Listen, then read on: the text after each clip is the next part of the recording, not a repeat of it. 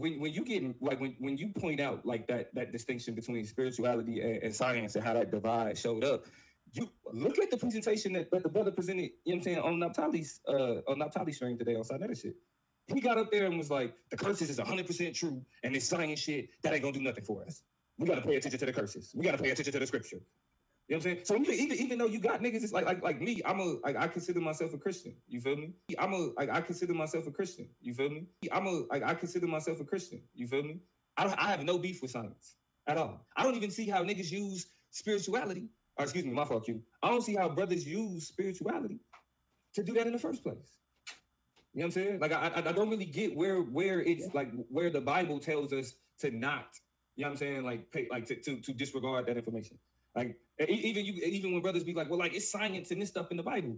It's like, bro, no, it's things that niggas make or dudes make analogous to science, but ultimately it's not the Bible can't provide instructions on understanding science. I consider myself a Christian. You feel me? Hold on.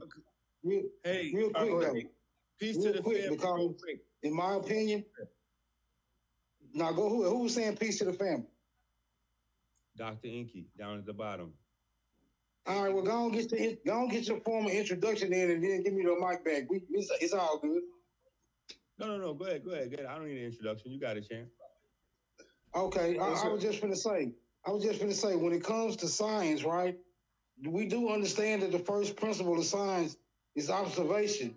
And I'm of the opinion that once you deviate from any core principle of science, especially that foundational one, observation, it becomes pseudo by default. I'm relinquishing the floor to Dr. Inky. Yeah, but do you understand the person who came up with the scientific method? He came up with it so that he could get closer, so that he could understand nature, so that he could understand the creator. So when these atheists throw around this, you got to do the scientific method, they're not even telling y'all that the person that came up with it was trying to understand the creator.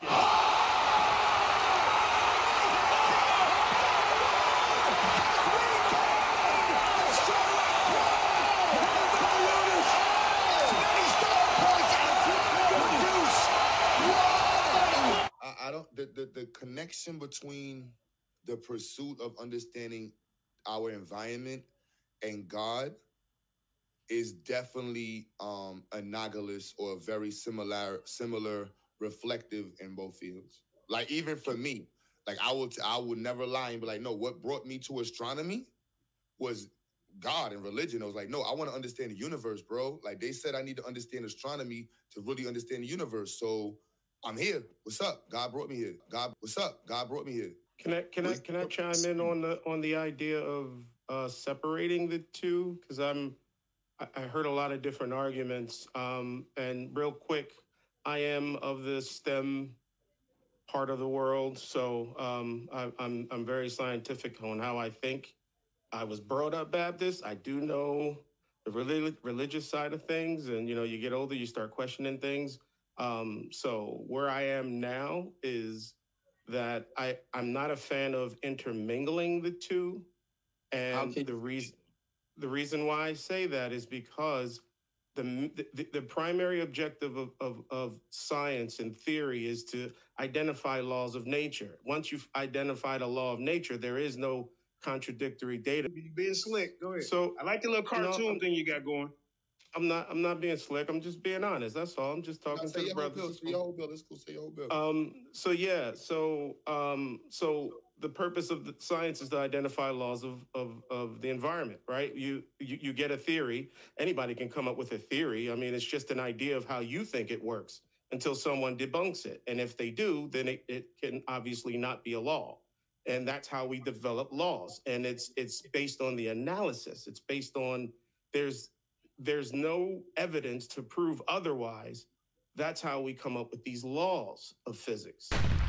We have a lot of theories, which means we're still figuring shit out, which is okay.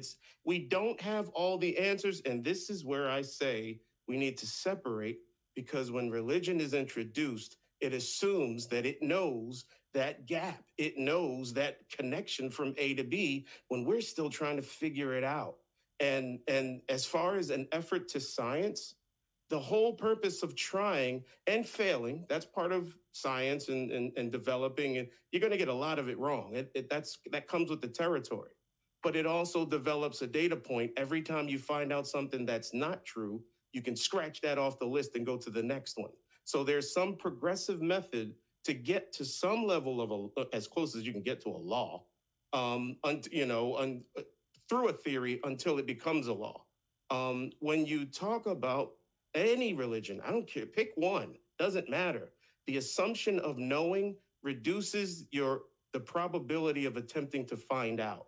It automatically gives you that space of, I already know. So the effort is drastically dropped. This is why I don't like mixing the two, because when you're in science, the purpose is to keep going. Even if you get it wrong, keep going, because somebody might pick that up 20 years from now and figure out based on your work. I got you, bro. I got you, bro. But let me just stop you right there and ask, do you not think that people in this space, like, for instance, you primarily, for example, and some of the other folks, but I'm speaking to you, so I'm going to use you for the example. Do you not think that you're speaking with an air that sounds like you're working on the presumption of knowing, or that science has got a leg up in terms of knowing, and that religion, quote unquote, you can't apply those same, you can't apply scientific rigor in the religious space? I'm saying the presumption of knowing is on the religious side of things. The presumption of knowing is on the religious side of things. The presumption of knowing is on the religious side of things. Science is trying to find it. Science is digging, and trying to identify some level. I'm sorry? How many times was the speed of light set? Shit, how many times? I don't. Okay. How many? What? I'm just asking you a question. How many times was the speed of light set? I do not know that exact number.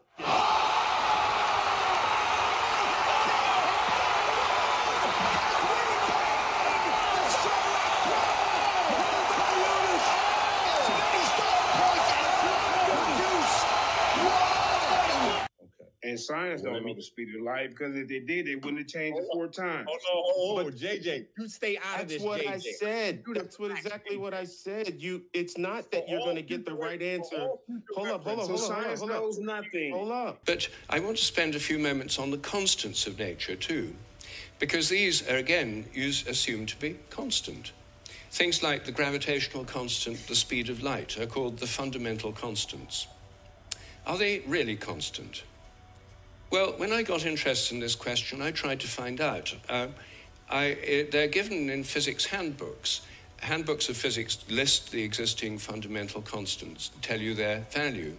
But I wanted to see if they'd changed, so I got the old volumes of physical handbooks. I went to the Patent Office Library here in London, and they're the only place I could find that kept the old volumes. Normally people throw them away when the new values come out. They throw away the old ones. When I did this, I found that the speed of light dropped between 1928 and 1945 by about 20 kilometers per second. It's a huge drop because they're given with errors of any fractions of decimal points of error. And yet, all over the world, it dropped, and they were all getting values very similar to each other with tiny errors. Then in 1945, it went up, 48, it went up again. And then people started getting very similar values again. I was very intrigued by this, and I couldn't make sense of it. So I went to see the head of metrology at the National Physical Laboratory in Teddington. Metrology is the science in which people measure constants. And I asked him about this. I said, what do you make of this drop in the speed of light between 1928 and 1945? And he said, oh dear, he said, you've uncovered the most embarrassing episode in the history of our science. The most embarrassing episode in the history of our science. What? The most embarrassing episode in the history of our science. The most embarrassing episode in the history of our science. The most embarrassing episode. The most embarrassing episode.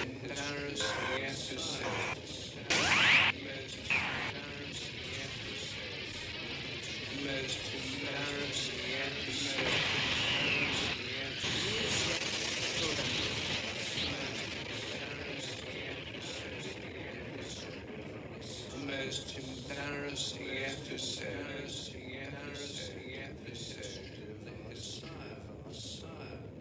the most embarrassing episode in the history of our science.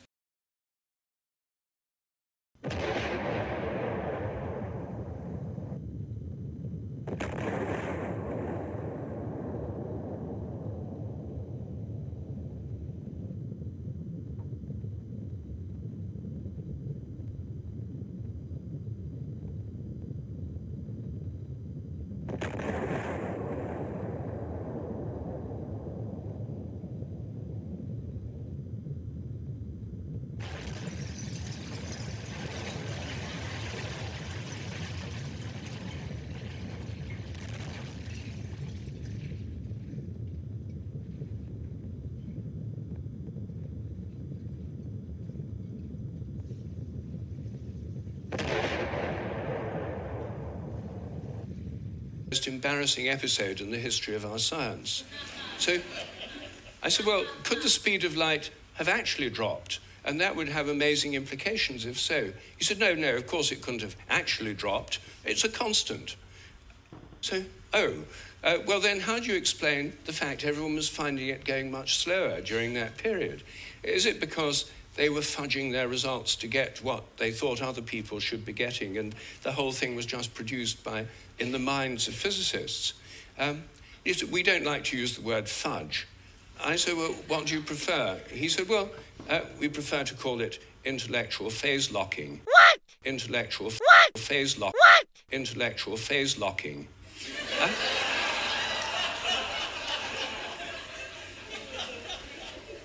So I said, well, if it was going on then, how can we be so sure it's not going on today? And that the present values are produced by intellectual phase locking. And he said, we know that's not the case. I said, how do we know? He said, we've solved the problem. And I said, well, how? He said, well, we fixed the speed of light by definition in 1972. So I said, but it might still change. He said, yes, but we'd never know it because we've defined the meter in terms of the speed of light. So the units had changed with it. So he looked very pleased about that. They'd fixed that problem. Hold up. This is what I'm saying. I'm not saying science knows. I'm saying science is trying to figure it out. You're going to get it wrong every now and again, sometimes more times than not, obviously. Right?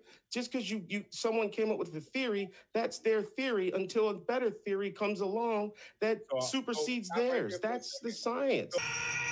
That's the science. We just change the story up as it goes. We think we know. No. Next week, somebody came up with a new molecular structure, and now last week's truth is this week's lie. Last week's truth is this week's false. The question came, was science showing that they know? And I'm saying, no, that's not what science is doing. It's religion that's saying they know. That's the problem. Is no. That's not what they're doing. And see, that's where the assumption comes in.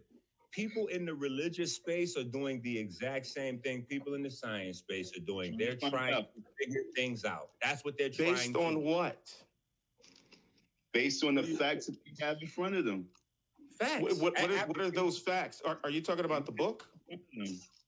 Hey, listen. Look, hold. Listen, I'm asking. I'm just asking. I smell a little smoke. What is it? What's up with you? What you want to do? Are you an atheist, sir? No. I believe in God. No. I'm saying you use science to disprove God's existence. Can anybody by definition, Dr. Inky is asking, can anybody anywhere use science to prove that God does not exist? No, you cannot.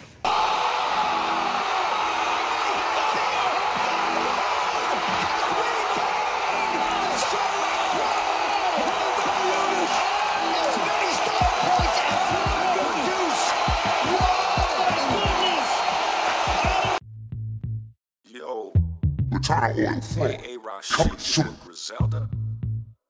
Oh, it's that time to start.